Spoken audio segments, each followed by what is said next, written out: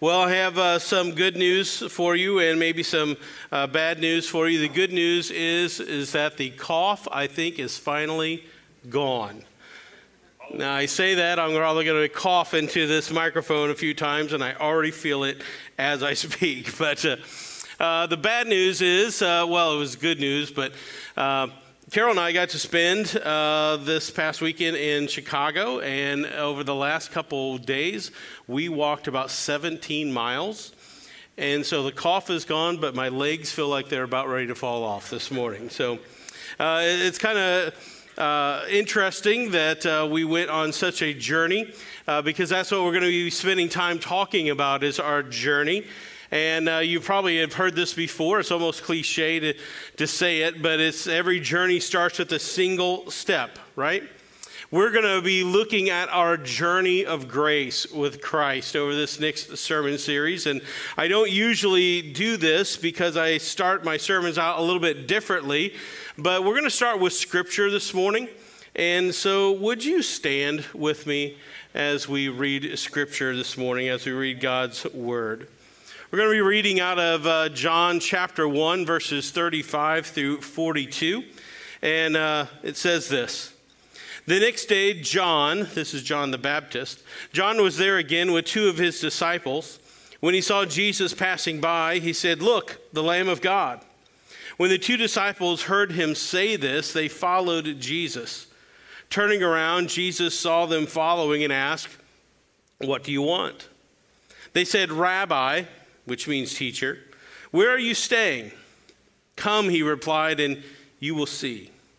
So they went and saw where he was staying, and they spent that day with him, and it was about 4 p.m. Andrew, Simon Peter's brother, was one of the two who heard what John had said and who had followed Jesus. The first thing Andrew did was to find his brother Simon and tell him, "We have found the Messiah," that is the Christ. And he brought him to Jesus. Jesus looked at him and said, "You are Simon, son of John, and you will be called Cephas," which when translated is Peter. Thank you. You may be seated. Thank you for standing for the word of the Lord. For those of us that have started on a journey with Christ, for those of us started on that journey to become a Christian, I bet all of you could probably point to one or two people that along your journey were instrumental in your walk with Christ. Maybe they introduced you to Jesus, or maybe they were somebody that maybe even literally took you by the hand or helped you understand what a life with Christ was like. I remember a lady from Peoria First Nazarene. It was right after I became a Christian there, and she became a highlight in my journey as a Christian. She was an elderly lady when I met her, but she was always that image to me of what a Christian should look like, or at least behave like. Maybe some of you might even know her. Her name was Ruth Stock, and Ruth loved Jesus. She had attended Peoria First Nazarene for years, and she began to notice that the teenagers were starting to make their way and move to the back of the sanctuary instead of sitting up front. And for her, that wasn't satisfactory. It's not because she doesn't like the people sitting in the back. She would have loved all of you, by the way. But she wanted the teenagers in the church to experience Jesus, and she thought that the best place to be would to be right up front, stage right. It's not planned that's where we're now reserving a spot for our teenagers, our refuge students here at PFN. Up front, stage right. So one Sunday, Ruth got up from her pew and she went back to the teenagers, and in her jovial way, where she was always smiling and she was overflowing with the Holy Spirit, she invited the teenagers to come up with her into the second and third row, and they did. every single teenager got up and followed this little old lady up to the front of the church. She was like the Pied Piper of teenagers. And for years, that was the teens' spot in church. No one else would sit there because they knew that Ruth and all the teens would sit there. But she wasn't done. Not only did she get them to sit up front, but Ruth sat with them every single Sunday. And Ruth would speak to our teens, and sometimes she would have to explain parts of the sermon, or she would ask questions to them. And when she noticed that a lot of them weren't bringing an offering on Sunday morning, she took it upon herself that she brought a roll of quarters and gave every single teenager a quarter every single Sunday, just so they could get used to putting something in the offering plate. So when Carol and I then became the teen leaders at Peoria First, we started a concert. It was a Christian concert with music that teens would like, and it was in Ruth's honor. We called it Ruthstock instead of Woodstock, since that was her name. Seemed like a catchy name. And we invited some of our friends to play, some Christian rock bands to come and play. And the teens loved Ruth so much that they wanted her to come to this concert. So they got together and rented a limousine to pick Ruth up and bring her to church that night. And Ruth sat there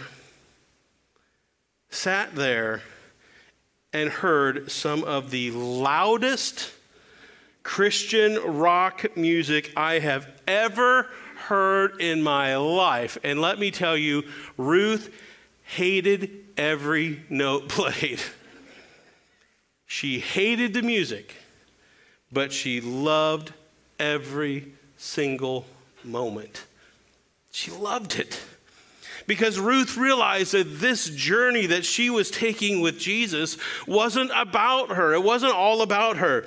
She had this group of teenagers who quite literally had become her disciples. Ruth took this group of kids that were on the outskirts of church, and she brought them front and center. It truly changed the life of that church. It changed that church from that moment on. It changed the life of 20-some teenagers. And what impressed me most about Ruth was the life of grace that she lived. She realized that she was just like those teens. At one point in her life and one point in her journey, somebody came alongside of her and showed her grace and helped her to understand who Jesus was. And that person granted her unmerited favor, just like Jesus does for us. And so we're going to be spending this next month and a half or so talking about this grace of Jesus, the grace of Jesus. We're going to talk about this journey of grace that all of us are on. And you have it in your area, in your notes there, if you want to just remind yourself, who was the Ruth stock in your life?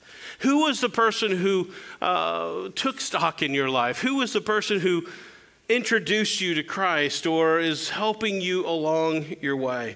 Who is that person of grace in your life?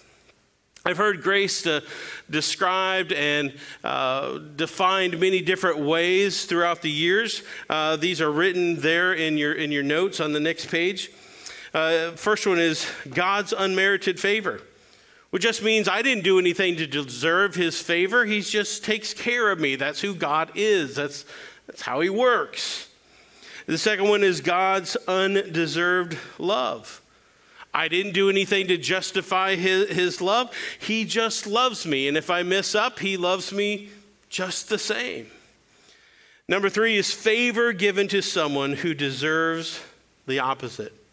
Think about that. You and I we are sinners saved by grace. We have sinned against God. So why in the world would he want to show us favor? Yet he does. And number 4 is God's no strings attached goodness. See, God is good. Like Pastor Ben just prayed for our refuge students, that they would come to know that God is good, even if we are not, even if we never attempt to pay it back. So here we have Ruth Stock. She was in her mid-80s, and she took this group of kids that were part of the church, but they really weren't part of the life of the church at the time, and she showed them favor, even though there was nothing that they could do at the time to repay her. She loved these students, even when some of their families are barely tolerating them. She witnessed to them. She blessed them. She prayed for them.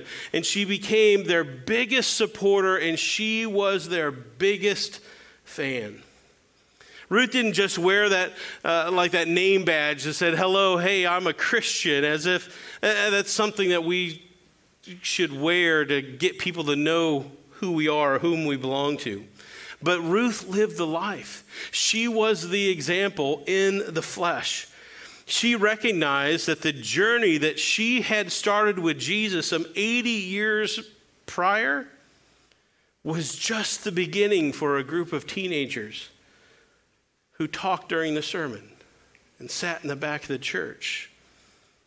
And I believe that many of those teens are still followers of Christ today because of the grace and the love and the care that Ruth took on their own journey with Jesus. I don't know if our guys, do you have that picture of Ruth? I don't know if you got that or not. There she is. Who could not follow her? Isn't she adorable? She was a wonderful, wonderful lady. She is now walking the streets of gold with Jesus as we speak. She was a great, great, great lady. So this entire series is going to be about our journey with Jesus. And it's my hope and prayer that you will see yourself somewhere on this journey. But maybe more importantly, that you will see someone else that is on this journey, someone else that you can come alongside with and help them on their journey. Because all of us are on that journey, whether we're about ready to take our first step or whether we've been on it a long time now. And if you were to tell me back when I was in college, the first time around, that I was going to be a pastor, I would have laughed in your face. Are you kidding me? And even when God clearly called me into the ministry, it took me over a year to tell him yes. So we've all been on a journey. My journey may look different than your journey, but we're all on a journey with Christ. I want to take you on this journey this month as we discover what this journey of grace looks like. What does it mean to be on a journey with Jesus? My journey with Jesus has been the highlight of my entire life. Jesus has brought me an amazing wife. He has brought me two amazing sons. We've had the opportunity to pastor at amazing churches. We've had the opportunity to travel around the world spreading the good news of Jesus Christ. It's all because of him. Jesus himself was on a journey of sorts. He didn't travel the world maybe even as much as Carol and I did. He pretty much stayed in one area. Unless you count that journey from heaven to earth, back to heaven again, that's quite a journey. I'll only get to make that trip one way, from here to there. But Jesus was an itinerant preacher, which just meant that he didn't stay in one place too long. He moved from place to place. He moved from countryside to countryside, and he went around preaching and teaching and healing and prophesying. He moved from place to place, but more importantly, Jesus moved from life to life. And he encountered so many different people. Wherever he went, he would touch the lives of the people that were there. And because of that, Jesus eventually developed quite the following. Now, you're probably familiar with maybe those 12 guys that followed him around all the time. They are his 12 disciples. These 12 guys followed him around for 3 years, from the very start of his ministry up until the crucifixion of the cross. And these 12 guys were called by Jesus to pick up all of their stuff and to follow him. And they did. And that's amazing to me that these guys just left everything. They just left it all in order to follow Jesus. They could have said, hey, you know what, Jesus, how about I just catch you the next time you come to town? We'll catch up then. You can tell me about the ministry. I'll give you some good fishing stories, and we'll just catch up then. But they didn't. They dropped everything they had. They followed him wherever he went. And what's maybe even more amazing is that he decided to take them wherever he would go. He never would leave them behind. They were always close by him. Every journey does start with a single step.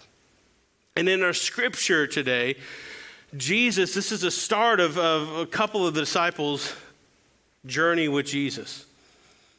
Every single time it started with his invitation. So here in this story, we have Andrew and his brother Peter were fishermen. They were ordinary guys. They were probably like you and I. They had lived this simple life. Peter and Andrew and James and John and others, they weren't scholars. They weren't special. They never made it to the higher level of schooling where some Jewish boys would obtain.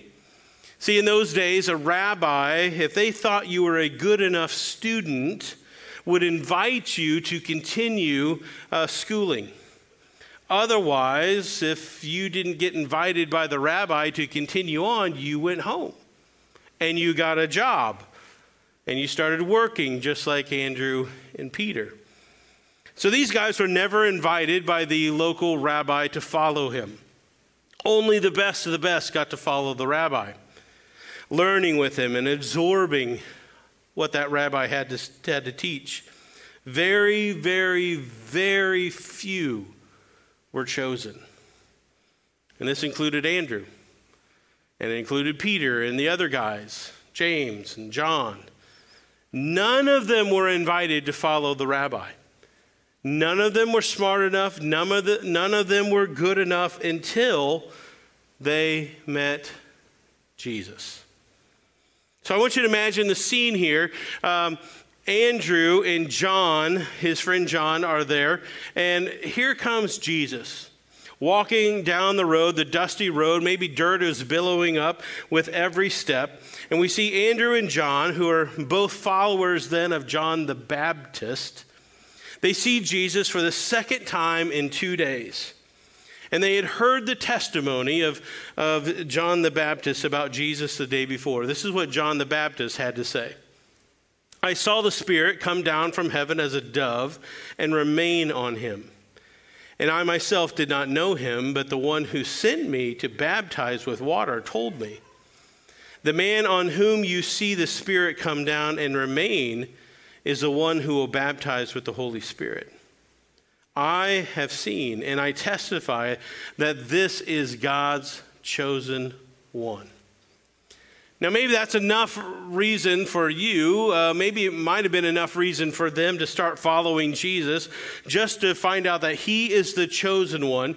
He is the Messiah that these Jewish people have been waiting for years and years, for so long. But I think it was this next line from Jesus.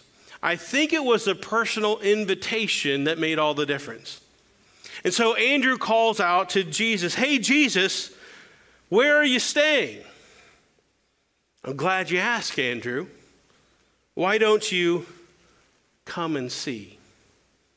So the first step of this journey of grace that all of us are on begins with this compelling invitation of Jesus to come and see. 3 words here that changed the life of Andrew and John, and then eventually their brothers, Peter and James. 3 words that have changed the entire world. Come and see. If you want to know who Jesus is, if you want to know what he's all about, he says, well, come and see.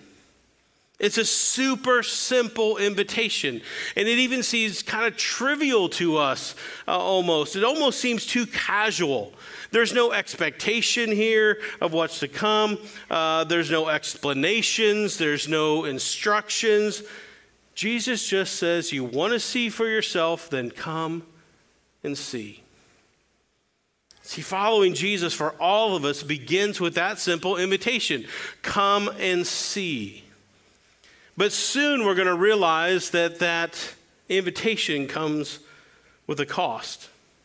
For following Jesus means that these guys had to leave things behind. And Jesus knew full well that when he casually told Andrew and John to come and see, that this was going to lead to a whole series of life-altering decisions on their part. Because following Jesus has never been a spectator sport. The invitation seems casual, but the lifestyle is not. Nobody can follow Jesus from the sidelines. But it was the invitation, the come and see, that got Andrew to take that very first step that day. I'm sure following Jesus for Andrew and John started out as kind of a bit of a curiosity. All right, let's go and see what's this all about. But it became as a shock to them. Maybe even as they started on their journey, they thought to themselves, wait a second. This is a rabbi inviting me, who's never been good enough to follow any other rabbi, but this rabbi is inviting me to come and follow him. Why? I'm just a fisherman. I'm just an ordinary guy.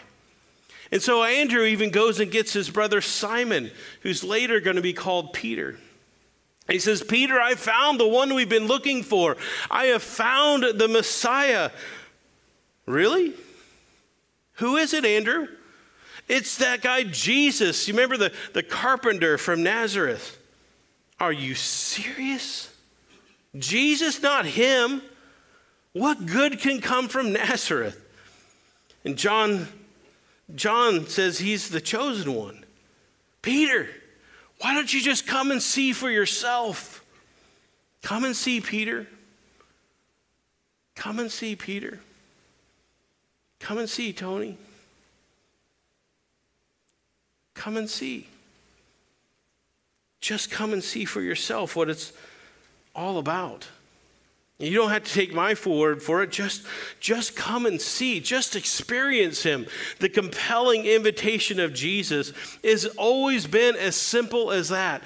Just come and see. If you're not sure what this relationship with Jesus is all about, then just come and see.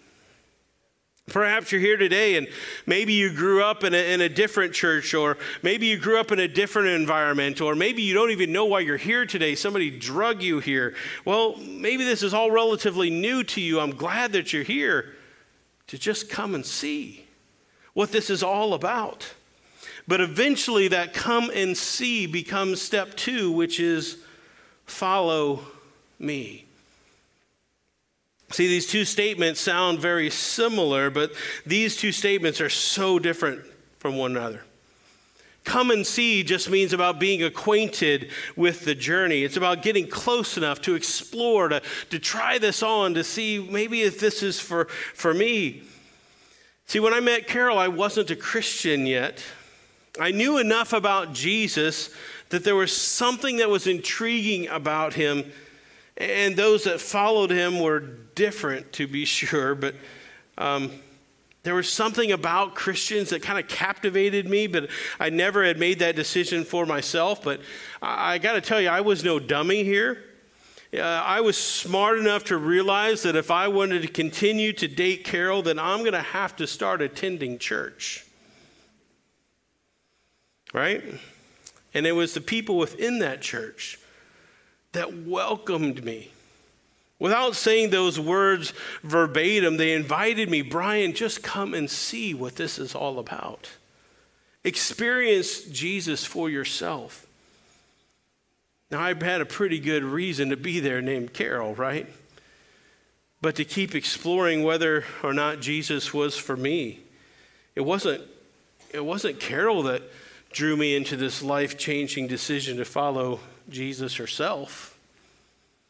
It was all the people that were in that church that had enough patience with me to allow me to take one step on this journey, just one step with Jesus. I remember the people. I remember them by their names. Their names are Steve Vance, Neil Arterburn, Sue Roper, Ken Haig, Steve Lester, Chuck Kohler, and all of them kept on telling me, come and see, Brian, who this Jesus is. But eventually, the come and see required a decision that needed to be made. A decision was going to be required of me.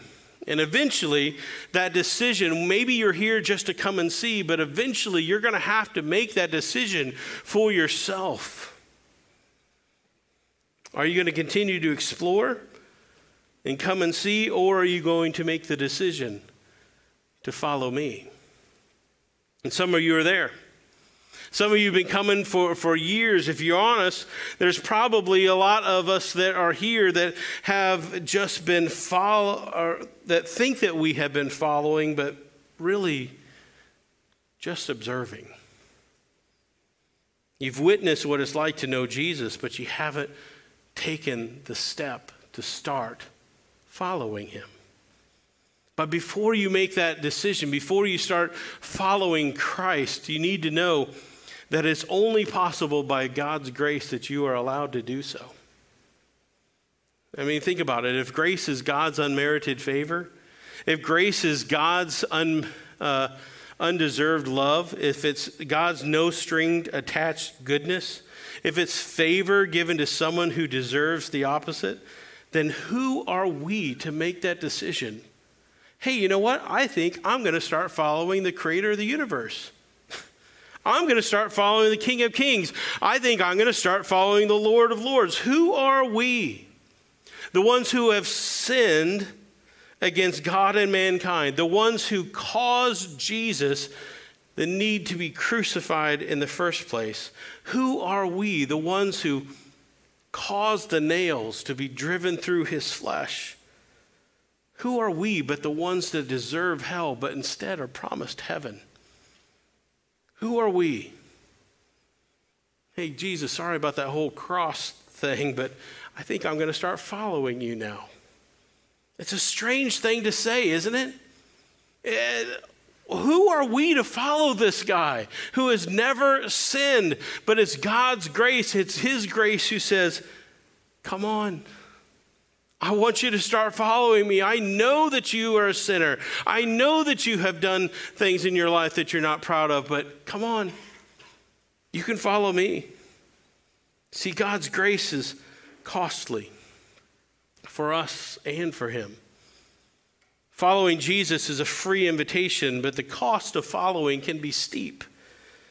I remember for myself, I was sitting on my pastor's couch a Monday after the Spirit started nudging me to follow Jesus and stop exploring, to stop playing this, but to make a decision to start following him. And my pastor didn't lay out all of the costs of following Jesus. I think if he did, I would have done it anyway, but I knew that's what I needed that day. I knew that that's what I had to do, is give my life over to Christ. So in case you're interested, I just kind of want to tell you before you start making that decision, here's some of the cost of it. So if you're taking notes, that first one is, in order to follow Jesus, we have to remove the distractions in our life. The cost of following Jesus requires that I give up anything that distracts me away from him. It means that I give up anything that I think that I can trust more than God. The cost of Jesus requires me to make a decision that I'm going to trust him more than I trust even myself. And think about it. In reality, what do I have in my life that God didn't give to me? Nothing. Did he not make me? Did he not give me all of the good things that I have and enjoy? And if I remember that Christ gave me my life back and that I can give my life to him, then the exchange for his life for mine will be that he gives me a better life now, and eventually he'll give me an eternal life with him in heaven. That's a pretty good trade. But in that exchange, my life for his, he offers me also a freedom from a petty and a poisonous and a meaningless existence. I know that following Jesus means having a life now of purpose and meaning. And when I became a Christian that day in my pastor's office, I didn't fully understand it. I didn't quite get it. I just felt it. I knew that Jesus could make something out of my life. I tried to do it on my own for way too long, and so I needed that guide. And so the second cost for following Jesus is we're going to have to deny ourselves, or deny yourself. And we're independent people. We want to be in charge, don't we? We love to be in charge. And again, when I knelt there in my pastor's office and I gave my life over to Christ that day, I didn't understand it fully. I didn't know exactly what it meant. But I knew that if I was going to do this, I was going to have to make decisions now on Jesus' behalf and not my own.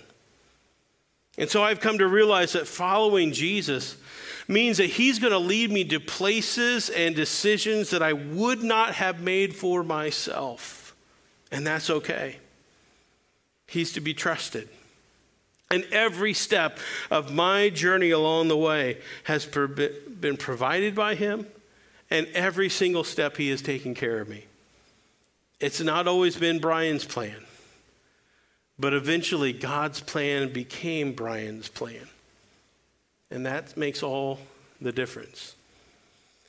So the third one here, you're also going to be called to help others.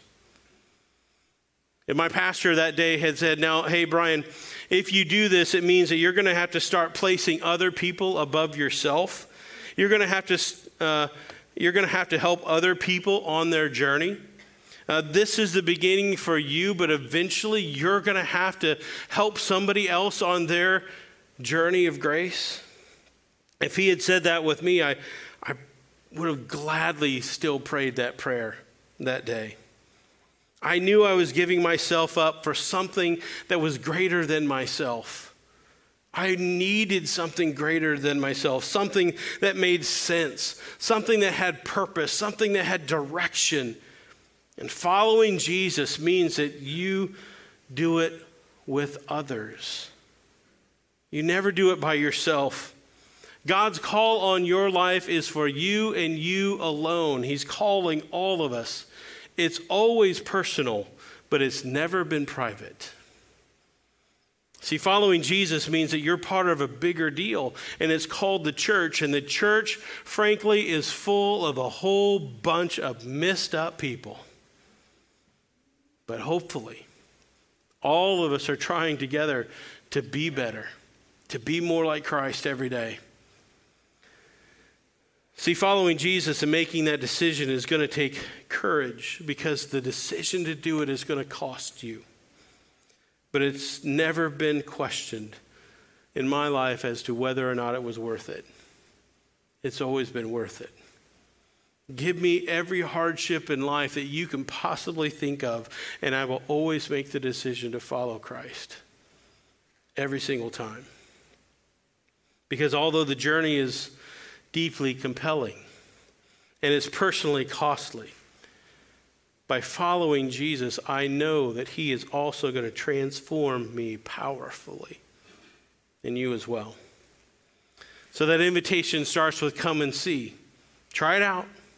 Figure out what this is. See who Jesus is. But eventually it turns to follow me, where you start to actually walk just like Peter and James and John and Andrew all did. They walked in the dust of the feet of the rabbi.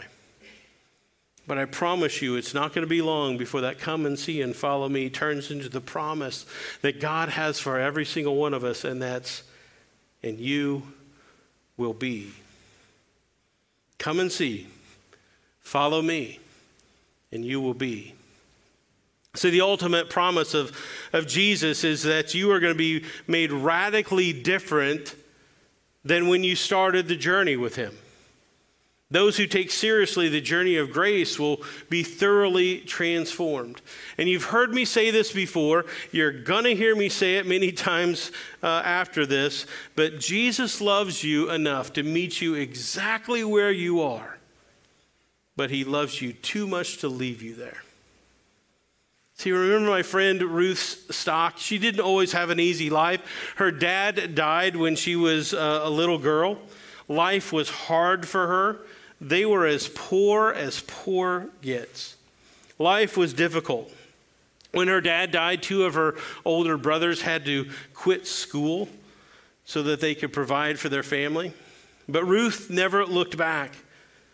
And even though she had so many hardships in her life, she knew that she was on that journey with grace with Jesus. Matthew 4:19 tells a different part of this same story that we read earlier today. When Andrew and Peter were called by Jesus to follow him, this is what it says. "Come, follow me," Jesus said, "and I will send you out to fish for people." And at once they left their nets and followed him. Follow me, and I will make you into someone you've never been before. See, Peter and Andrew were trained fishermen. I think they were probably pretty good fishermen. I think they probably were making a decent living. They were hardworking. They were dependable. And at once they got up and they left their nets and followed Jesus. Why? It's not because Jesus saw something in them that others didn't. It's not just because this rabbi was talking to them when others didn't think they were good enough to follow. They followed because following Jesus transforms you into the person that you know you need to be. Following Jesus transforms you into the person you know you should be. I'll send you out to fish for people. This simple statement from Jesus points to a beautiful truth of this journey of grace. Follow Jesus long enough, and you too are going to get called. You too will be commissioned.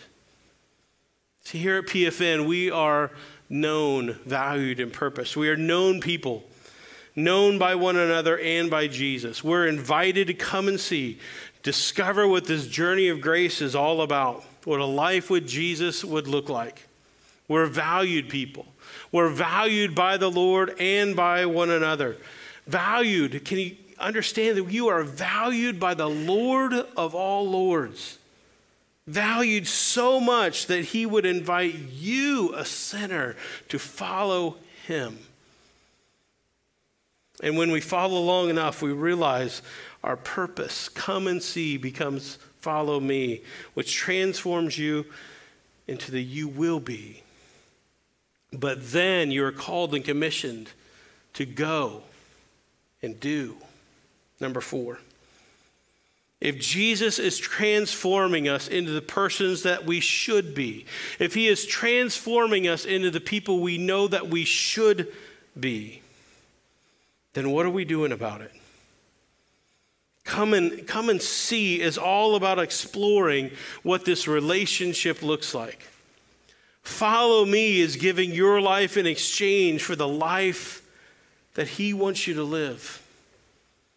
You will be realizing your purpose. Your purpose is in the grand design of God's kingdom. It's not found anywhere else. So what will you go and do? What will you do because of your calling and your commissioning? What will you do because you followed him? And he's declared to you, this is who you are. Who will you be Ruth to? We just had a great group of refuge students up here, commissioned this group of teenagers. They're going to be doing all sorts of things on this journey to camp and then also to Savannah, Georgia.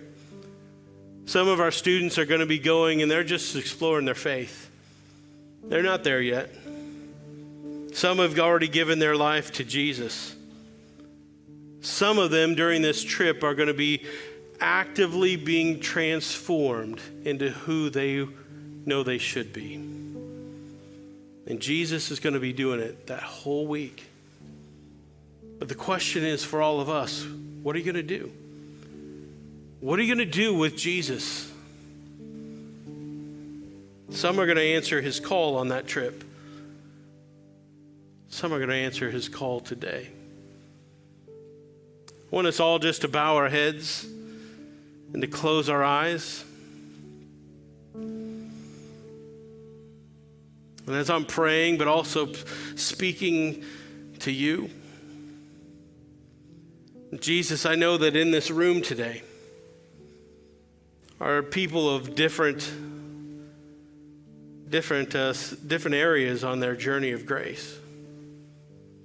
Lord, I thank you for all of those that are here and those that are watching online, maybe even today, this day, July 10th, maybe even in the future are going to be watching. I thank you, Lord, for all of our friends here that are here to come and see. They're here just to check this out. Maybe some of them didn't even want to be here today. Thank you for your friend or your family member who got you to come. Lord Jesus, I pray for those that are here just to come and see, to discover what this is all about. And I would pray that they would discover something in us, something in you today that would compel them to keep coming and seeing what this is all about. Lord, I pray more that they would see enough in you that they would say, I need to follow you, Jesus. I know I need to be the person that you want me to be. I don't know how to do it. I've tried it long enough. But Lord, I believe that there are some here today who want to make that step from come and see to follow me. So Lord, as I just lead them in a simple prayer, would you speak to their hearts today? Would you speak to them very clearly and call them towards you today? May they pray something like, Jesus, I don't understand it all, but there's something about you that makes me want to be like you and to follow you. And so, Lord, in exchange for your life that you gave me on a cross, I give you mine. Let's go on this journey together. Let's walk side by side throughout this entire life, but also into the next, into eternal life in heaven. Thank you, Jesus, for allowing me to follow you. Lord, maybe somebody here prayed that prayer for the very first time today. And so, Lord, I just want to acknowledge that. If there is somebody here that prayed that prayer today with me, you've been coming and seeing for long enough and you know it's time to follow him. And you've asked him to take your life as he gives you his. If that was you today, without anybody looking up and looking around our room here, would you just raise your hand just so I can be praying for you? Anyone? Lord, as we progress in our prayer today, from come and see to follow me, thank you, Lord, for never leaving us how you find us. That, Lord, you have a next step for us, that you will be. Lord, we don't want to be the people that we were when we first found you. We want to be the people that you need us to be. Lord, forgive us for the times where we have just done it on our own and we thought that we had life figured out enough that we didn't need you. But Lord, we're here today to realize or to recognize that we can only be who we should be when we follow you. And then, Lord, help us to go and do. Lord, I pray again for all of our refuge students that are going on to this mission trip, going to camp. I pray, Lord, for all of our kids that are at kids camp as we speak. Open up their hearts to the message this morning, to your Holy Spirit. But Lord, would you open up the hearts of all of our refuge students as they travel down to Savannah, Georgia. Thank you for watching out over them. Thank you, Lord, for sending them. Open their hearts as they travel. Open their hearts as they serve. Open their hearts as they listen. And Lord, for all of us here, whether we're teenagers or really old teenagers, Lord, would you help us to find that group of people, just like Ruth did, that we can say to them, why don't you come and see? Why don't you follow me and see what this is all about? And so, Lord, I pray for those conversations that we will have this week. Lord, I pray for those discipleship conversations where we just say, hey, I don't have all the answers, but I'm willing to help you. Can we go on this journey together?